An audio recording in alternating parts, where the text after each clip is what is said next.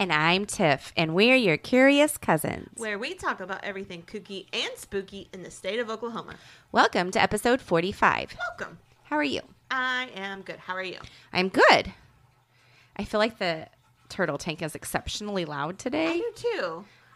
I don't know why though. Me neither. So I apologize again for ambient noise in the background. Not too much longer though. Nope. One more month, I guess. He'll probably go before school starts. Well, any business? No, I don't think so. I do have a couple of, I have a correction. Oh, okay. And then just a couple of statements, I guess, maybe? Oh, okay. Okay, so this is from our last episode, and it's a correction on myself, obviously. It's when I was talking about the minor wages, how they were like $2.50 or whatever back in 1800s, and I said that in today's value it was like $9.51. Apparently I can't read. Oh. It's $90.51, not 9. So I don't know. Oh. Anyway, so $90.51 is the correction. That's what they would have made a day? Yes, in today's money. Okay. And then, so... It's more than a substitute teacher makes in a day. Yeah, well, they can at least go buy lunch at McDonald's now. That's exactly right. The other thing was I actually asked my parents about their Cold War experience in school. Yeah? And my parents are the same age. They're like 6 months apart. Mm-hmm. And my mom couldn't remember anything. She was like, I don't know. That was so long ago. But my dad remembered that in elementary school, he said that, I asked, like, did you guys do anything? Like, what was different? And he said that it was basically like a tornado drill. Like, do you remember back in the day when the tornado drill would go off and you would have to get out of your seat and go into the hallway and like crouch down on the floor and put your hands kind of behind your head to protect your head? Mm-hmm. That's what they did for the nuclear bomb drill. And he said he thinks that the sirens were the same. Mm-hmm. He couldn't remember if there was any difference between the tornado siren or the nuclear shelter one, and but he said they did do the same thing for both. Mm-hmm.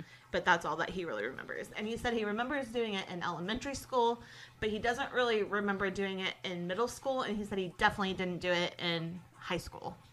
Yeah. So interesting. Well, cool. Anyway, I'm glad you asked him. That was just my little bit of info. There you go. Very cool. No, I don't think I have anything to chat about. That was all I had. No. Sweet.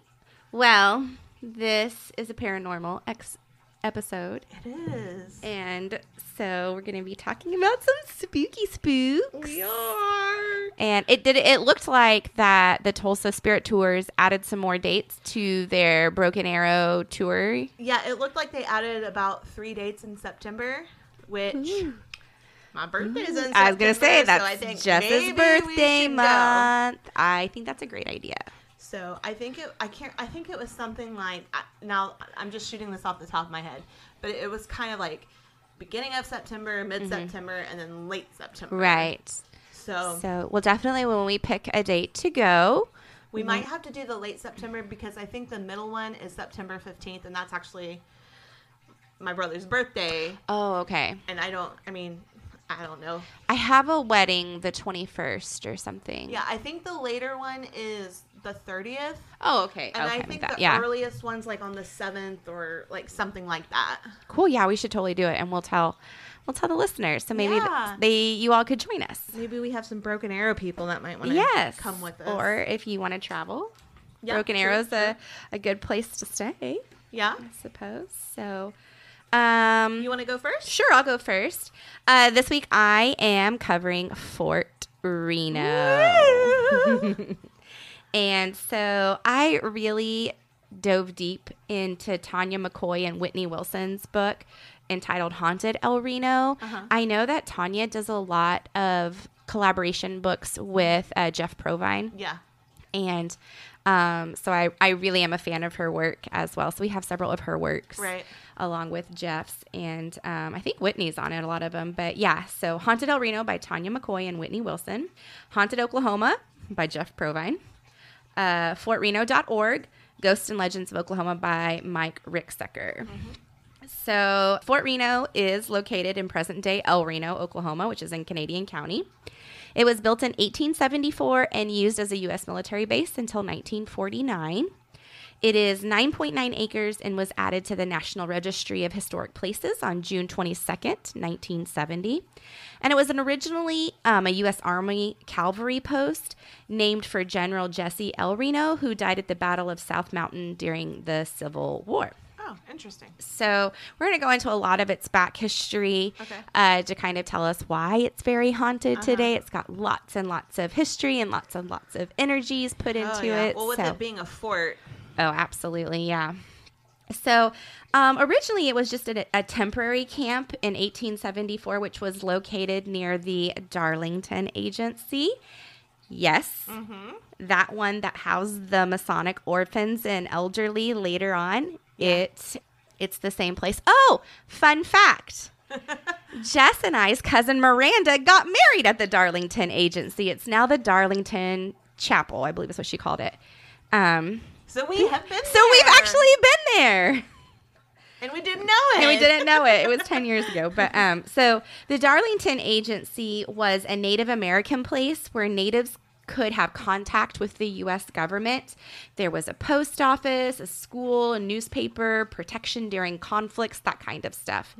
It also provided food rations.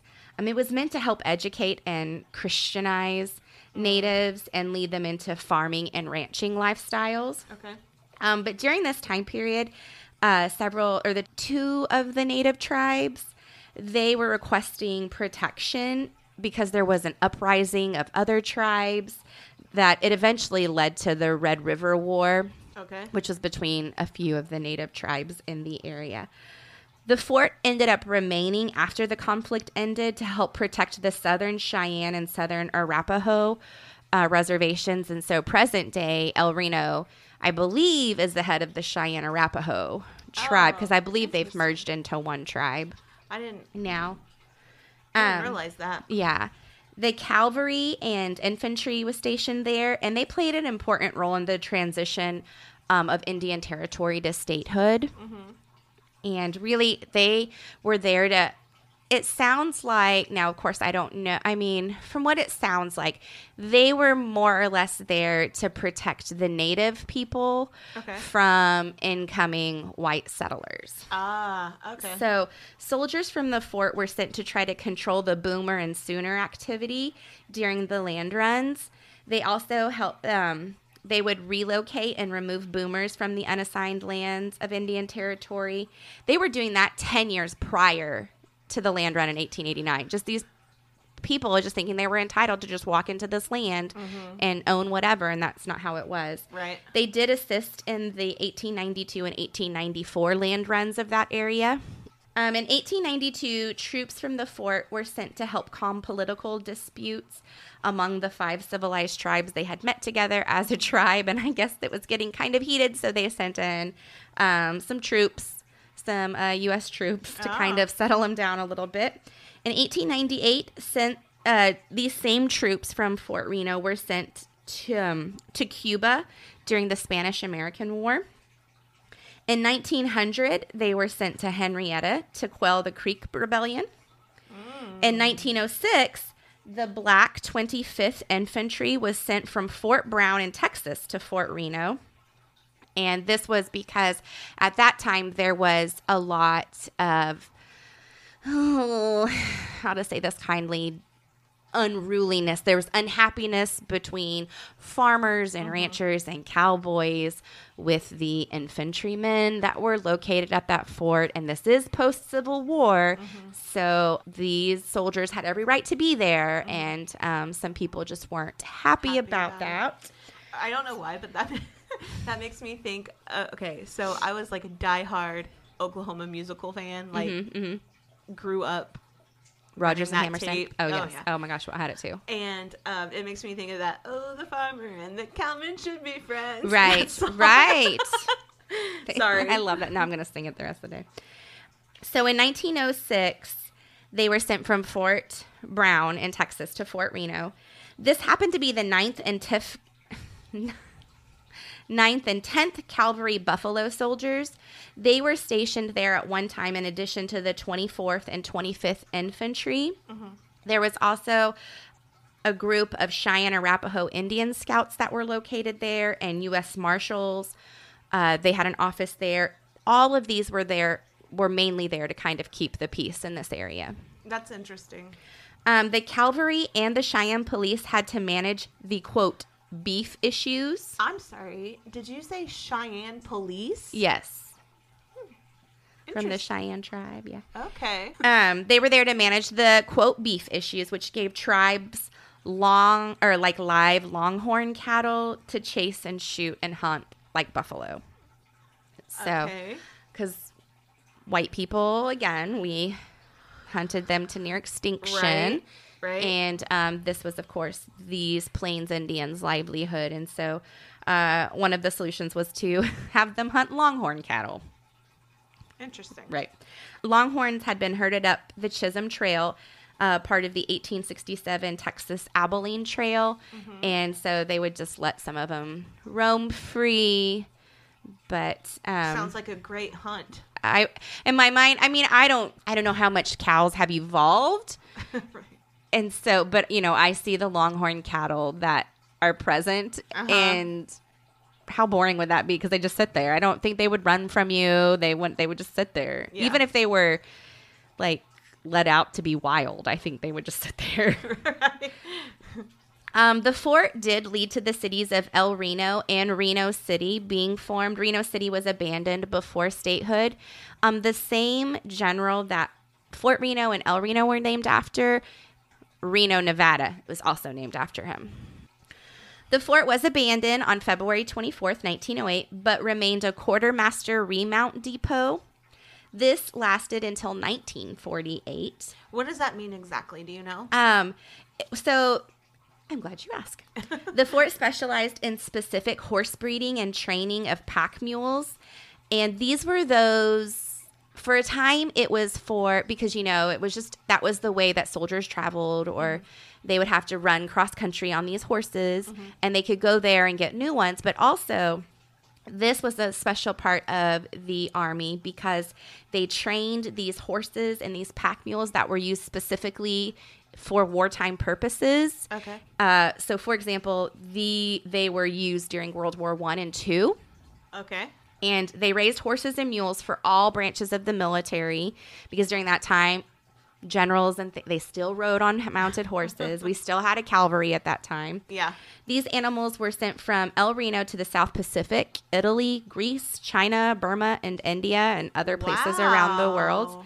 It was decommissioned in 1948, although animals would continue to be shipped out until 1952. Interesting. I didn't know that. No, I didn't either. That was really cool information to learn. During World War II, and in one source it said even World War I, German and Italian prisoners of war were housed there. In fact, the chapel on the fort was built by the German Afrika Korps, or I'm going to try not to butcher this, Deutsches Afrika Korps, a holding force to shore up Italian defense of African colonies. That's where those Germans and Italians came from. So when that area was taken over by American troops, they obviously had these prisoners of war, and they sent them over to the United States. The Afrika Korps. These ones were definitely from World War II, but they were sent specifically here. At one time, we had close to 1,300 Germans and just a few Italians. Oh, wow. They were actually treated rather well at Fort Reno when you compare it to other POW camps, especially ones that Germans were running. even the other ones around the U.S., but I mentioned that, like, German POWs were given far better treatment and luxuries at Fort Reno than American POWs were given in Germany. So most of them, while they were being housed in Fort Reno or at Fort Reno, they would be hired laborers for local farmers. The farmers would, quote, buy a day's work for $1.50. Okay. The government would in turn pay the prisoners 10 cents an hour, and they could use that money to purchase things from the canteen that was on the fort. So the prisoners were allowed to visit that. Mm-hmm. POWs could purchase up to 2 beers a day. I mean, I guess in my mind, they're German, so they're probably used to drinking. That's probably it's like water over there, right? Isn't Exactly. It? I mean, I don't know. They probably like only 2. I'm just kidding. I don't actually know. I don't either, but I feel like for them, they were probably like only 2. They were also allowed to purchase cigarettes and other goods. The POWs could pack a sack lunch to take with them when they went to work on the farms that they were given as their prisoners. But most of the time, the farmers would provide snacks and meals to them. Okay.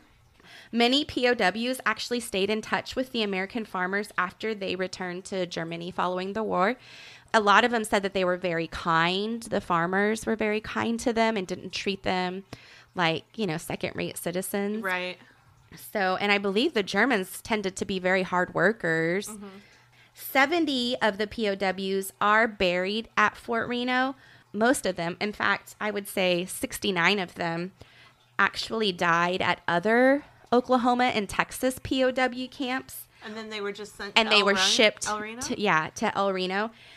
Do you know the reason for that? Well, it says that only one Fort Reno POW died while in prison, and it was because he got sick. And so out of the 70, 62 are German and 8 are Italian. It kind of sounded like Fort Reno, if you had to get sent to a POW camp, you wanted to go to Fort Reno. It sounded like the other ones may have been a little bit harsher, may have had a little bit more harsh conditions. Yeah. Where Fort Reno I'm sure it was still harsh at times. I mean, it is a POW camp. Right. It kind of sounded like it was a little bit more, not lax, but they had more ability for luxuries and things of that nature. Many Germans and Italians have visited their relatives' final resting place over the years there in Fort Reno. In November, for German American Heritage Memorial Day, there's a wreath-laying ceremony that takes place every year at the cemetery there at Fort Reno. Interesting. And this is a kooky fact. The most famous buried person at Fort Reno is German Johannes Kuntz from the Tonkawa camp. There was a Tonkawa POW camp in Oklahoma. Okay. He was beaten to death by other POWs who accused him of being a traitor. There's actually a novel called The Extreme Justice by Vince Green is actually based on that story. Huh. And so that was one of the POWs that didn't die because of conditions, died because the other Germans believed he was a traitor. And I don't know if maybe it comes out in the book if he was or if he wasn't or what. Huh. Interesting. So the fort was again abandoned in 1949 and ownership transferred to the U.S. Department of Agriculture for a grazing land research project or lab. Mm-hmm. So I told you that there is a cemetery on the fort. Uh-huh. And I told you that there were Germans and Italian POWs there. But there's also residents of the fort. There are different pioneer settlers over time, military persons. There's actually 56 children buried there as well. What? Right. Because, forts are working places where families are too. Yeah, that's true. And you think about the years that it was very active. You have to think of the years that it was active, that children mortality rate was a lot higher than it is today. Yeah, I didn't think about that. The most noted military man buried at Fort Reno is Ben Clark. Clark served the U.S. Army for many years. His service started at the age of 13. Was he like a drummer boy? He was a post courier in Fort Bridger, Wyoming. He served in the 6th Kansas Cavalry during the Civil War. In 1868, he became a scout for the U.S. Army and served as chief of the scouts under General Philip Sheridan and Lieutenant Colonel George Custer. Clark was said to have defied Custer twice saying the soldiers and Osage scouts were shooting women and children. He pressed for an exit plan from these conflicts, but we all know how George Custer was. But Clark did not approve of the shooting of these women and children. Oh. Clark was married 3 times, each of his wives dying before him. I promise this pertains to Fort Reno. Oh, I believe you. I have it inkling. He fathered a total of 14 children. Holy cow. Well, he's a dad. It's easy for men to father. Well, I know, but good grief. So wife number 1, Emily, she birthed Jenny. Wife number 2, Redfern, she birthed Emily. They named their daughter Emily. Wife number 3, Mocha, birthed 12 more, 5 dying before 1900. So after the Civil War, he married his first wife, Emily, who died in January of 1873. Redfern died in 1880, and then very shortly after that year, Clark marries Mocha. Were the last 2 native Yes. descent? And I think Emily was of native descent as well. Okay. So on May 6, 1913, Mocha passed away. And so she's the one, she lived the longest. Uh-huh. And it didn't tell me how old she was when she passed away, but after many military years of service, the death of 2 wives, and then Mocha, he's lost several children at this point. Yeah. And he was starting to suffer from paralysis. Oh. Clark ended his own life in his quarters in 1914. Oh, man. You had to think he had over 45 years of military service. Uh-huh. And his home, in which he unalived himself, still stands today on the fort. However, visitors are not allowed to visit it. Oh, my goodness. What do they do with it? It's just there. You can look at pictures, and it's boarded up, and it's there. Oh. So here are some kooky facts before I get into the spooky facts. Okay. Amelia Earhart flew her autogyro, the precursor to the helicopter, at Fort Reno. Oh. Will Rogers visited frequently to watch polo and horse races. Blackjack, the spirited riderless ceremonial horse, was raised and trained here. Now, who was that horse? Let me tell you. He was the horse used in funeral processions of President Hoover, President Kennedy, and President Johnson, and General MacArthur. So, they always have that riderless horse. That's him. That's Blackjack. Oh. He is also known to have helped bury more than 1,000 Korean and Vietnam soldiers killed in action. Artist Frederick Remington, he spent 3 months here at Fort Reno, producing many drawings of cavalry and buffalo soldiers, Cheyenne and Arapaho natives, and scouts. And in 1997, the fort auctioned off scrap metal to help raise the funds to create a visitor center and museum there at the fort. It is open Tuesday through Saturday from 10 to 4. There is a small admission fee, but the most expensive I saw was $5. But here's the cool thing, and this is what I want to do. Okay. I was going to say, it sounds like we need to go. You can get on their website and schedule a ghost tour. And I think it was $29. Yeah. Yes. Okay. Miranda, come with Miranda, us. yes, come with us. All right, so let's talk about the spooky. All right, hit me. Many, many, many EVPs can be heard of ghosts speaking German, which is chilling. Yeah. Not only can you hear a ghost talking, but I am not German, so I would not be able to understand what they are saying, so that would scare me more. Yeah, I think not knowing, speaking in a different language that you're not used to, yeah, I can see how that would be. Especially when you're, you're here in Oklahoma, and it's another weather as opposed to, if you were in Germany hearing a German ghost. Right. If that made any sense at all. Sorry for my rambling. No. Well, yeah, I'm with you. Creepy.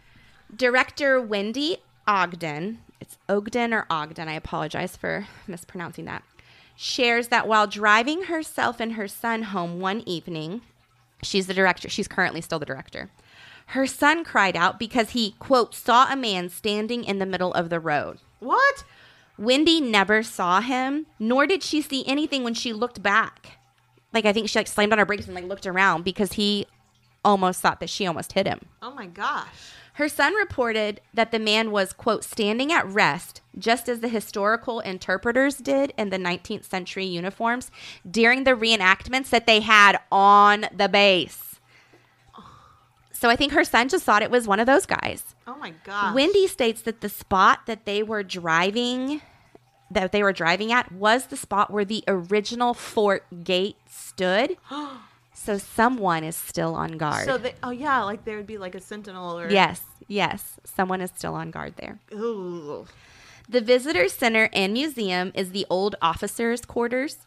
In two sources, I had different versions of who this spirit could possibly be. It's either a lieutenant colonel or Major Conant. That was the two different pronunciations I could find. Who committed suicide there after his wife left him in the 1930s. He unalived himself by shooting himself in the head in the upstairs bathroom.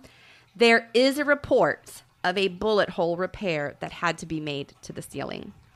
Oh my goodness. Guests feel like they are being watched while in empty rooms, shivering from cold spots.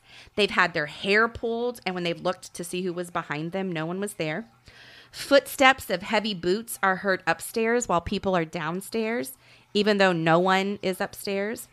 Faucets, lights, and TVs switch on and off.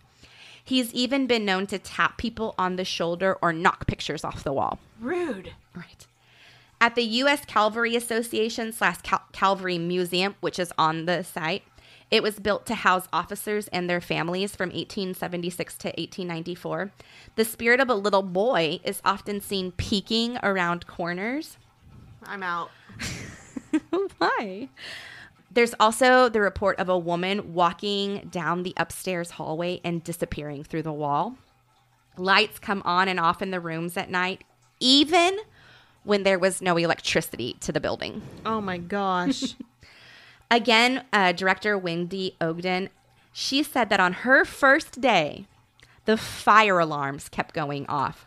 Not like the chirping sound that the battery is dying, but like the long blaring siren that there's a fire. Yeah, like get out of Dodge, there's a fire. Right, exactly. After speaking with her boss, she was told that the alarms don't have batteries. They're hardwired into the house. Oh, gross. 2 other workers have had this happen to them on their first days of work there too. Now they're just playing with them. Right. I know. Or maybe it's like, welcome to your new place of work of horror. God. You're going to really hate this one then. A young child is present. This child is known to knock pencils off desks. I just got chills thinking about this. If you're cringing, that means it's bad. Items at waist level, like for an adult, are moved around. Like a flask has flown off of a shelf. Okay, first off, why is there a flask in a workplace? It's probably like on display. Okay. Because if you work here, you might need a drink every once in a while. Children laughter can be heard. This actually happened during a small family tour. The tour guide heard it, but thought he was going crazy. Like he just kept hearing it until one of the parents asked, "Do you hear the kids laughing?" Oh, that gave me chills.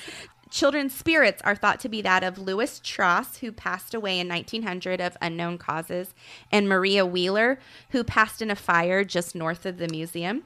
They're actually buried next to each other in the cemetery. So they've become friends in the afterlife, I suppose. Little terrors. Another visitor one day came running down the stairs when she claimed to have heard someone choking. And she thought it was the director, Wendy. And so she ran downstairs, and the visitor asked Wendy if she was okay, but there was nobody there. Wendy was downstairs. Ew, so she ran downstairs and was like, "Oh my God, I thought I heard you choking, but when I turned around, you weren't there." And she was like, "I've been here the whole time, and I have not been choking." Oh, gross. No, me no likey. Psychics and mediums have visited and all claim there is something in the museum that makes the spirits unhappy. It's actually thought to be a specific saddle because I guess there's a big, it's a cavalry museum. So Did you say saddle, like a horse saddle? Yes.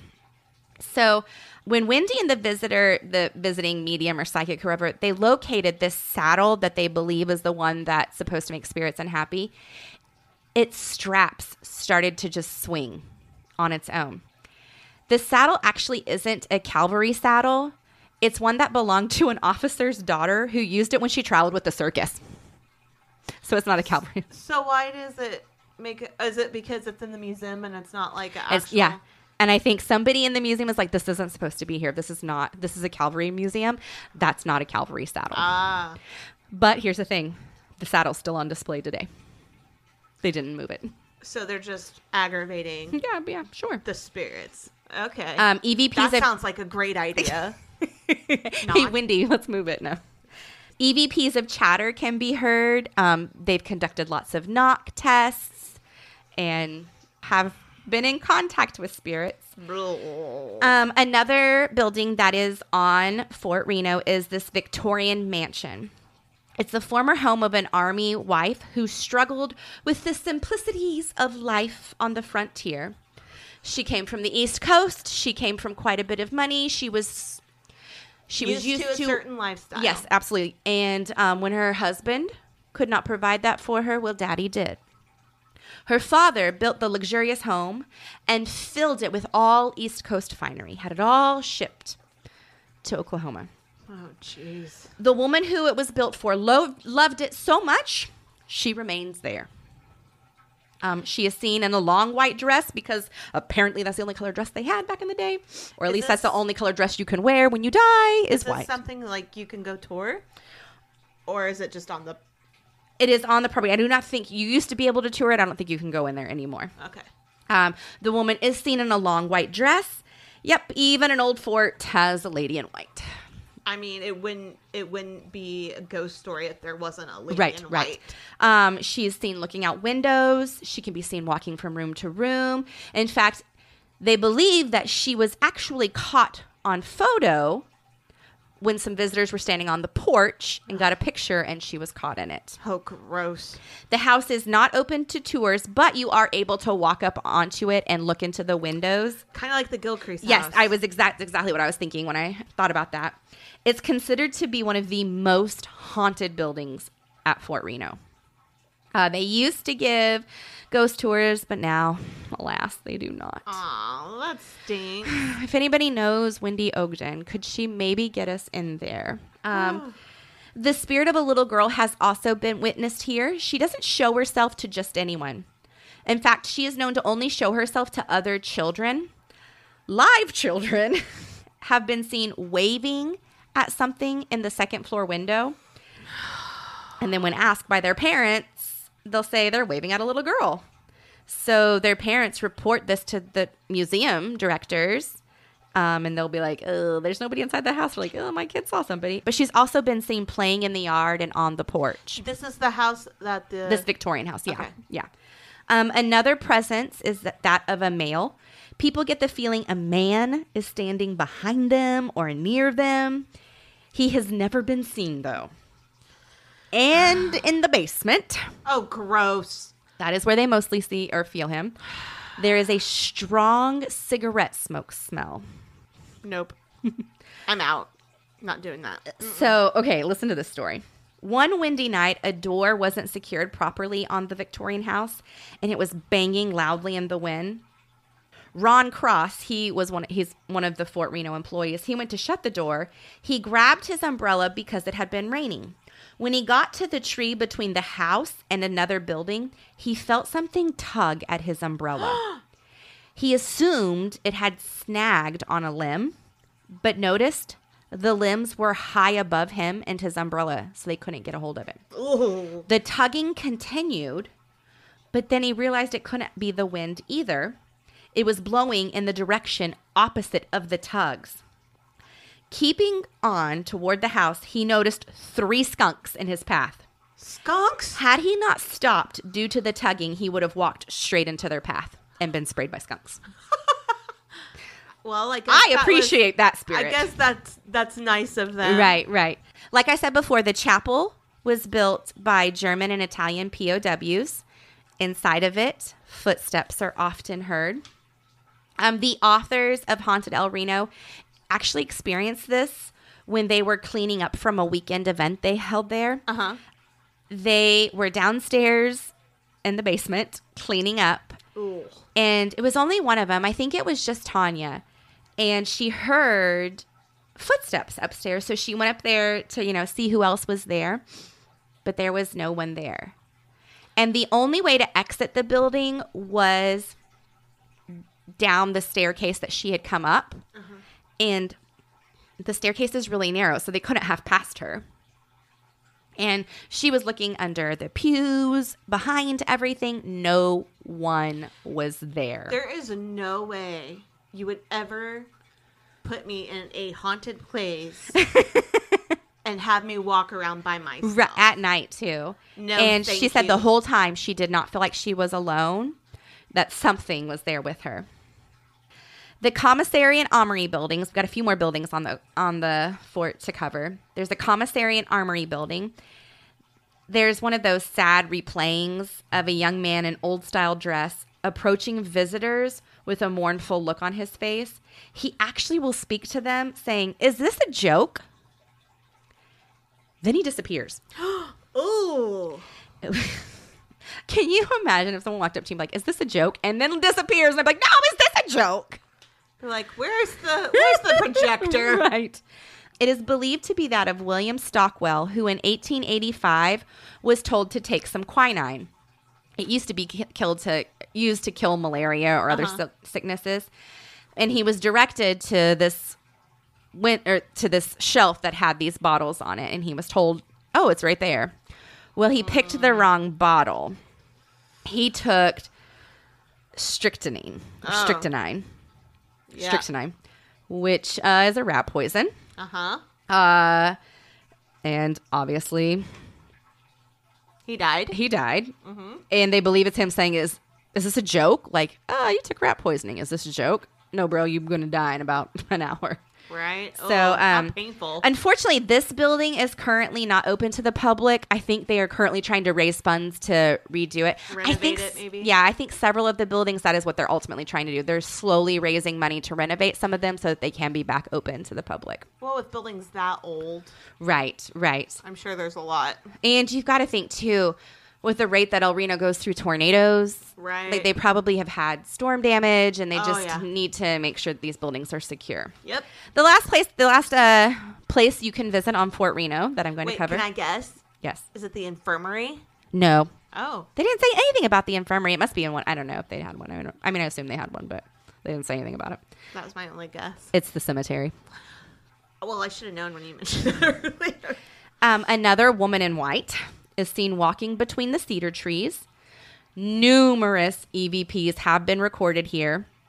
One of them that they hear over and over, I know, I was run over. I know, I was run over. Ooh. It is believed to be Tim O'Connell, who was killed in 1899. It was an accident when his mule bucked him and threw him under an oncoming wagon. Oh, gosh. German voices are often heard. Hans Seifert is one German. He was supposed to be released, but the day before his release, he accidentally set himself on fire when he was lighting a gas stove. Oh. And I don't know if he burned to death or if he got burns that were bad enough that he just succumbed to his injuries. But to think the day before you were released, you're just lighting the stove. Oh, God. And you set yourself on fire. So one more kooky thing that happened, and then we'll wrap up our Fort Reno. There was a funeral procession of a minister, and the horse-drawn carriage was struck twice by lightning, killing 2 of the 4 horses. Twice by lightning. The likelihood of getting struck by lightning one time is very slim. Right. But twice in the same during the same time, I don't even know what the odds. I think you're more likely to win the lottery. Oh. Anyways, the people at the funeral quickly decided to bury that minister and move on with the rest of their life because they did not think that was a good sign to be struck by lightning twice. That kind of brings a whole new meaning to being smitten, Smote. smote. What is that? So that is Fort Reno. I Wow. cannot wait to visit there. I grew up in Canadian County, and I have never been there. And I want to go. I mean, I know I've been to El Reno a couple of times. One summer, I worked in El Reno. But I don't think I've ever been to the fort. I never have. I want to go so bad. All right, well, let's hit up Miranda, and we should definitely Yes, plan we're going to something. do it. Yes, we're going to do it. I'm ready for you to tell me a ghost story. Okay. All right. So, yours was really great. I thought that thank was you. fantastic. Thank you. Okay, so I'm feeling like we have a pattern. Like you've done a few forts, Uh-huh. Mm-hmm. and I'm doing another mansion. So, anyway, I am doing now. I don't know if I'm saying this correctly. If I'm wrong, I'm sorry. You can correct me, but I'm just gonna say it like this because I don't know. It's the Labadie Mansion. Labadie Mansion. Labadie Mansion. So my sources real quick are Haunted Oklahoma by Jeff Provine, Ghosts and Legends of Oklahoma by Mike Ricksecker, Tulsa's Haunted Memories by Terry French, Weird Oklahoma by Wesley Treat, AbandonedOklahoma.com, NewsTalk1290.com, and OnlyInYourState.com. So a little background. Honestly, there's not a whole lot, and this whole thing is just crazy, honestly. But Frank Labadie was a native of Detroit, Michigan. In 1851, now I don't know when he was born or anything like that. I just know he was from Detroit. In 1851, he crossed the plains to California, following the mining thread, and was quite successful with his mining career. Like gold mine or... I'm assuming that's what it wasn't Okay. specific, but I'm I mean, assuming if you're it was going to probably California, gold, where 'cause- what else are you going to mine? I mean, Right. I'm sure California has other things to mine, but Well, considering the time period, 'cause, Yeah. they had the big gold rush in 1849. Yes, and yes. This is 1851, so I'm just, I know what they say about assuming, but I'm assuming that it's gold. So he was quite successful with it. He did eventually make his way to Kansas, where he decided to start farming. During the Civil War, he got into the baking and confectionery or candy making business. Okay. Which he was also quite successful at. His son, also known as Frank Labadie, was born in, and I don't know if it's the same as our Miami, Oklahoma, if it's Miami County in Kansas, or if they say Miami, I am unsure, but I'm going to say Miami. Miami County, Kansas, on September 3rd, 1860. In 1871, the Labadie family made their way to Indian Territory in Oklahoma from Kansas, and they made their home in the northeastern part of Osage County. Okay. And this is where the father Frank, devoted his time and attention to farming, conducting his operations on a large scale. So he had a large farming operation, I guess we could call it. I just texted my friend Erin to ask her how they said it. Oh, I bet they say it Miami. well, that's what I'm assuming. bet they That I say wasn't Miami. sure. So he was said to have been a man of marked business ability and an executive force. So basically, he was just really business savvy. Okay. And he was very successful he was successful with the mining. He was successful with the farming in Kansas. He was successful with the baking and candy making. So he was just kind of, anything he did, he was successful at. His son, Frank, was educated at the Osage Mission. Okay. He inherited his father's business acumen and followed in his footsteps by taking up farming. Mm-hmm. However, he did it completely on his own and independently from his father. And so he wanted to do farming, but he didn't want the backing from his from his father. Mm-hmm. He wanted to be successful on his own. His focus was on further cultivation and improvement of the home place on his 1,500 acres in Osage County. He continued farming until 1891, where he then kind of turned his focus onto the lumber trade, dealing in like hardwood timber. Although he still owned and gained profit from his original homestead, and he also received large royalties from oil wells that were located on his property. He also owned a 20-acre truck farm near Big Heart in Osage County. Truck farm? Yes, I saw that. Look. So I didn't know what a truck farm was. I haven't the foggiest. So I Googled it. A truck farm is a farm that produces vegetables for market. That's how they described it. So I guess it doesn't produce vegetables to eat at your, like, I guess it's not for your home. It's to sell them? yeah, I think it's for like, I think it's for production only. Like it's not, I don't know. That's just how it was. That's just what it said on the thing. I don't know, Tim. I just don't know. Okay, so Frank Labadie, the son, married Samantha Ellen Miller in 1884. I'm not sure how they met, but Samantha was a native of Illinois, and they did have 4 children together. So let's just talk a little bit about the mansion now. Kansas, pronounce it Miami County. Miami. Okay.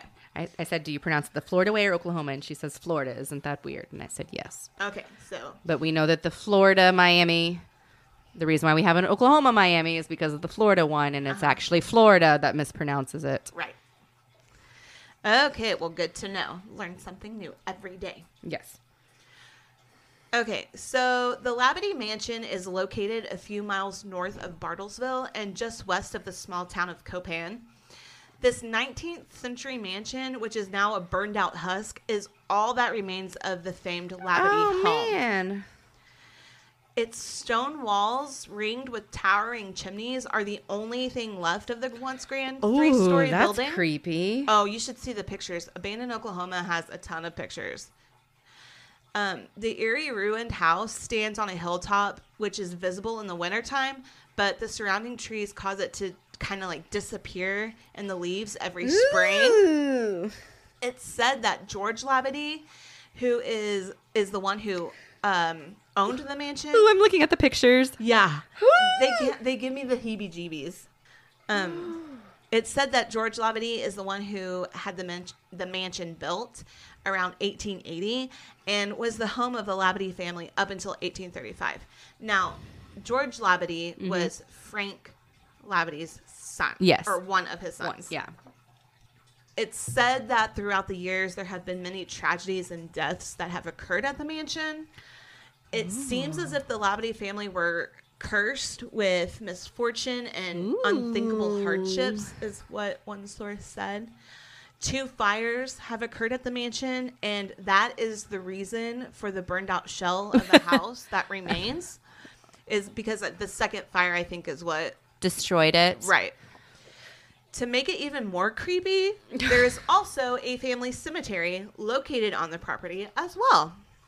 One source said that Frank and Samantha Labadie, along with several other family members, are buried there. Or it says buried near the mansion in the Labadie family cemetery. Oh my gosh. Some having died from natural causes, others from murder, and even suicide, according to legend. Ooh. Uh-huh. So let's talk about some of the legends. Yes, please. There have been rumors that have gone around over the years that Samantha Labadie had an affair with their servant. Oh. And that Frank Labadie murdered him. Scandalous. Legend has it that shortly after the couple were married, they began to try to start a family. Okay. After years and years of trying, with 0 success of getting pregnant, the couple determined that they just weren't able to have children.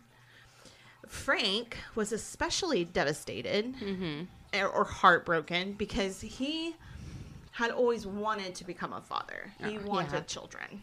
The couple had a black slave living with them by the name of Enos.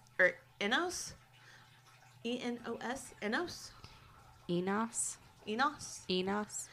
Enos Parsons. In the winter of 1892, Enos, what did we say?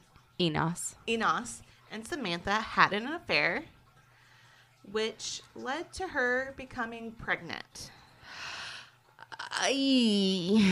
When she could no longer hide her condition, Frank was ecstatic, believing that she was finally a child, yes. and he fully believed that he was the father of the baby. No. Obviously, not knowing that the child, in fact, was not his. I wonder if do you know if she knew automatically if it wasn't his, or I'm was assuming. she, well, I mean, if she was still being a wife and being a mistress, I don't know. Well, I mean, we'll get to that. Okay. I mean, I guess if she's tried for many years prior to becoming a mistress, with no luck? Success? Is that success? I don't know. Well, then maybe she probably did know it wasn't his, but you'll never know. I don't know. So anywho, sorry. So when the baby was born, it became quite clear by the color of its skin that Frank was definitely not the father. Oh, that's Fingers very quickly pointed to Enos. What is it? Enos. I don't know why I can't get that. Pointed at Enos Parsons as being the father. This sent Frank into a rage. One source said that without a word, Frank killed the baby and then chased down Parsons, shooting him with a .44 Henry rifle. Frank then threw Parsons, the baby, and the rifle all into the creek, which swallowed them up. Oh, my. Another source said that Frank confronted Parsons first, who admitted to the affair with Samantha. He then returned home and grabbed his .44 Henry rifle and went straight back to Parsons' quarters, where he shot him once, killing him. Frank then took the body and dumped it into the creek, where it was said to sink instead of float. When he returned to the house, he took the baby out of Samantha's arms and told her that he would send the baby down the creek as well. Legend also has it that because of those murders, neither Parsons or the baby rests in peace. Oh my gosh, that's terrible. So another legend is that Frank Labadie went mad and ended up killing his entire family before killing himself by jumping out of the third-story attic window. Oh my God. Oh, why? Oh, pain. Why? Legend has it that in the spring of 1935, Frank began to go crazy, claiming the ghost of Enos Parsons tormented him. You think? You shot him. On April 1st, 1935, Frank took out his Colt pistol and shot Samantha 4 times, killing her, and then turned the gun on himself, ending his life with 1 shot. Oh my gosh. When the bodies were found and evidence gathered, it was noticed there was 1 bullet missing from the gun, and the .44 Henry rifle was never recovered. Another source said that the legend claims that on April 1st, 1935, Frank Labadie's mind broke after being tormented for 40 years by the sins of his past. He killed his children by throwing them out the 3rd-story window, shot 4 bullets from his revolver into his wife, and after setting the house on fire, turned the gun on himself. I have some questions. Well, just wait. So, are these tales horrible and terrifying? Yes. Yes, they are. But none of them are accurate. Okay. Because you got to remember, I kept saying legends. Mm-hmm. These are just tales. Well, I was going to say, how did they have an enslaved person? I don't know. Because slavery was against the law at this point, right? Or was it just a servant? Because even 40 years from 1935, that would have still put it in 1890s, 1880s. Well, remember the supposed murders took place in 1892. But still, just hang on. Okay, I was going to say, but still, that slavery was against the law then. You couldn't have enslaved people. We'll get there. So, we know that Frank and Samantha Labadie had 4 children. All right, that was my next in the question. years soon after their marriage. Okay, that was my next question. In fact, in 1892, when these supposed murders took place, George V. Labadie, one of Frank and Samantha's children, was born. Mm-hmm. He went on to become the first member of the Osage Nation to graduate with full degrees in law. So are they natives? See, I don't know, because he came from Detroit. Yeah. She came from, his dad came from Detroit. And then I think his family history is also French Canadian. Yeah. And that they could speak French fluently. So I don't know where the native... Did he marry a native woman? I have no idea. Okay. Frank didn't. She was from Illinois. Huh. Oh, I don't know. I don't know. This is just what the sources said. Okay. Enos, whatever. Enos Parsons, said to be a freedman through records, show that he was born in Ohio, and that he did do work for Frank Labadie, but he passed away in 1904 rather than being murdered in 1892. So he was a freed man, but he worked for Frank Labadie. Right. He was paid. He was a right. paid Okay. worker. I was going to say, and at that point, even if he would have been working for him in the 1890s, he would have been a free man. So, but his grave stands in the Labadie family cemetery just north of the creek instead of beneath it, as the legend goes. So, is there a body buried there? Some people question that, actually. Okay. They don't know. I mean... Go get your shovel, Jess. I'm not digging up anything. So in 1890, the legend of, quote, the April Fool's ghost... I was going to say, it even happened on April 1st. Yeah. Began with a story that was submitted to Green Country Living, which I think was like some kind of reading column. It was like a society page or something. Yeah. And this was in 1980. So, 1980? Yeah. Oh my gosh. This is when it was submitted. So according to the piece that was written, 3 teenage boys had heard that Frank Labadie had gone insane on April Fool's Day in 1935 and killed his family by throwing them out the 3rd-story attic window. Oh my gosh. He then jumped out himself. Upon hearing that the ruins were the site of a tragic murder, the 3 boys set out to find the old house and uncover its secrets. Duh. I mean, why would you not? I'm half tempted to get my car right now. It's not that far away. Well, obviously, the dramatized story stirred up some controversy with the descendants of the Labadie family. They're like, hello, we're all alive and kicking. Yes, riled up by the horrible accusation that their uncle was a murderer, Blanche Labadie Mounts and Winifred V. Labadie wrote to the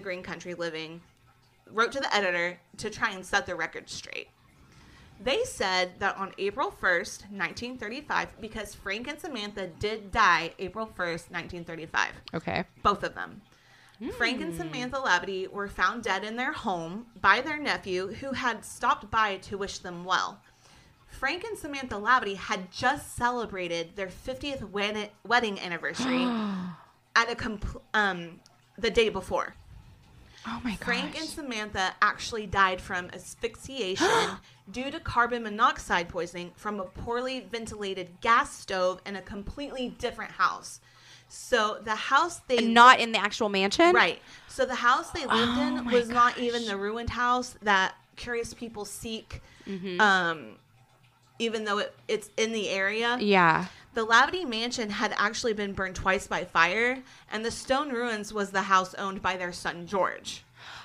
Oh. Right. So that's all, that's legends, and that's the family members debunking it. Oh, my gosh. Good story, though. Good story. Well, let's talk about some spooks, though, because there are spooks. Well, I mean, they're all buried there, so...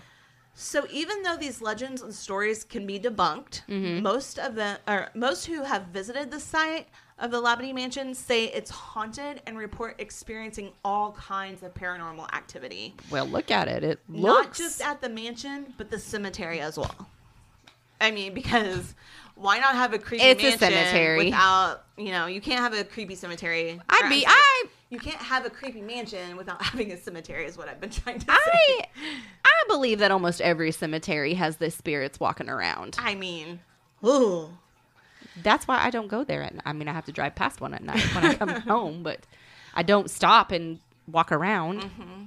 Well, many who have made the hike to the ruins have said that electronics like phones, cameras, other kinds of electronic equipment will malfunction and then just stop working completely. Oh, no. Flashlights will do the same. Nope. Which would be super scary if you're walking in the dark and your flashlight suddenly goes out.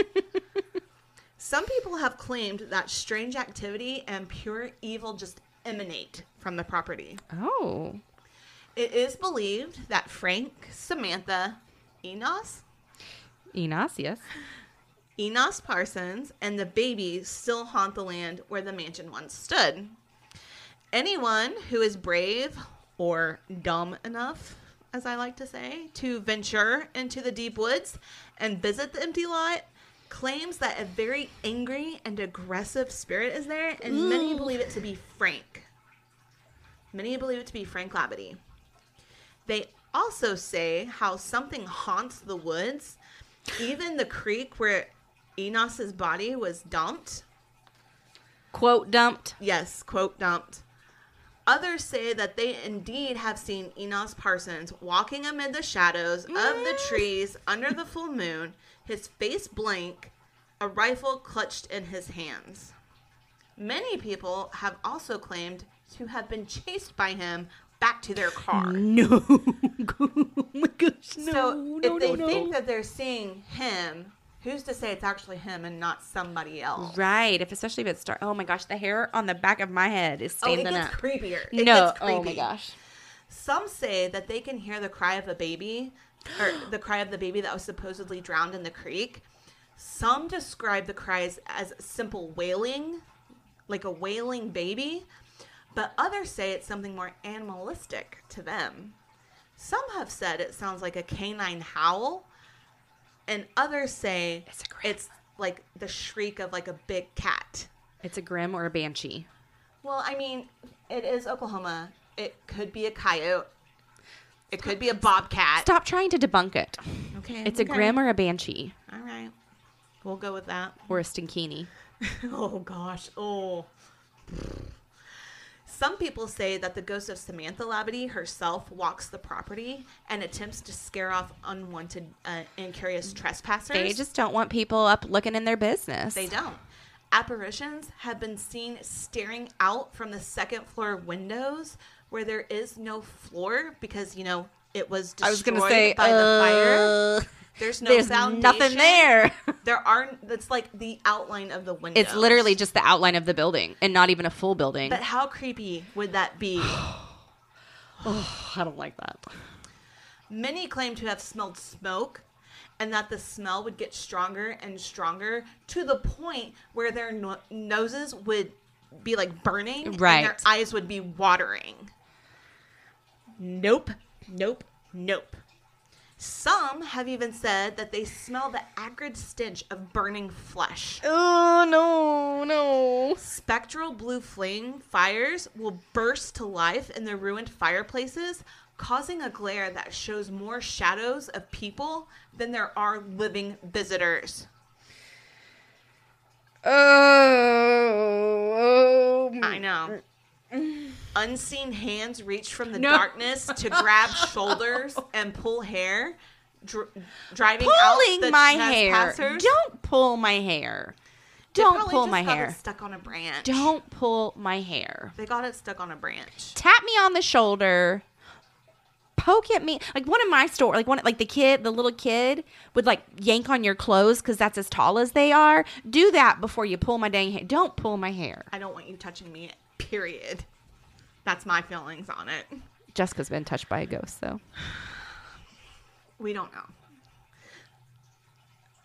Anyway, she was. Some people have claimed to have seen strange red lights among the trees, Ooh. as well as shadowy animals that aren't afraid of the intruders.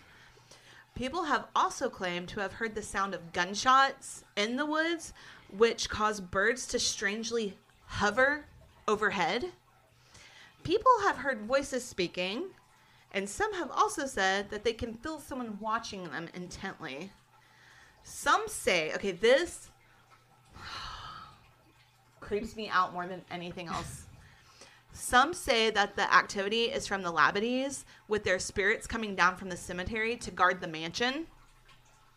Others say that it's the legend itself coming alive. Because we've manifested it. And drives the paranormal experiences as rogue spirits that take on the personas in the story. I don't know what's worse, like having ghosts or basically a legend coming to life. Oh, I don't know which one's worse, just having the ghost there, or one just, oh, this story took on a life of its own. Whatever the cause, strange, kooky, and spooky things occur here. You don't say. I just want to stress this point. I think the ruins of the Labadie Mansion are on private property, so please, please, please do not, under any circumstances, go and try to explore this place, because it's private property. Do not trespass. Like, please. So, anyway, that is the Labadie Mansion. But if someone could in invite us Copan. to go see it, that would be fantastic. Well, if someone invites you or you call and ask if you have, get permission is all I'm saying. Don't just go there and You trespass. could DM us. So, We'll go. that tip will go. I will guard the car. Haven't you seen horror movies? The person who stays in the car is always the first to get got. I will lock it. I will lock that son of a gun. Oh, that was a creepy one. Whew. Oh, I don't know what to believe. Well, Something's out there, though. Well, it just makes you think, like, obviously the legends that have been told, obviously those are false. Yes. None of that ever Right. happened. But it does make you wonder, like, the burning of flesh, like the smell. Like, did somebody die in those fires? Right. Who died in those fires? Like, that kind of thing. Maybe a baby really did die, maybe not from drowning, but Maybe Enos had a child that died or something. I mean, there's just no telling like what actually happened there, but it seems like something obviously did. For real. That was a good one. I told you to. They were both creepy. I told you to. sure. I loved it. So Well, if you have a creepy story for us to share, please, please, please email us at curiouscousinsok@gmail.com.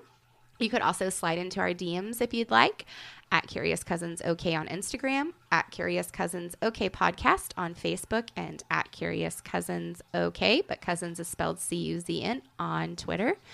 You can also like, follow, and review us on your favorite podcast listening platform, including Apple, Spotify, iHeartRadio, Amazon, and Google. And yeah, we look forward to hearing from you guys. we love it. We love it. Next week, we do have a fan pick next week. Yes. And this is going to be a deep dive. This is probably going to be a 3-parter next week. And Jess and I are going to actually take turns on it. Yeah, we're gonna Tag team it. yes. Tag team yes. it. We're going to tag team this next one. So just please stick around for it. And thank you guys for listening. And Jess, tell them what to keep it. Keep it kooky and spooky. Bye.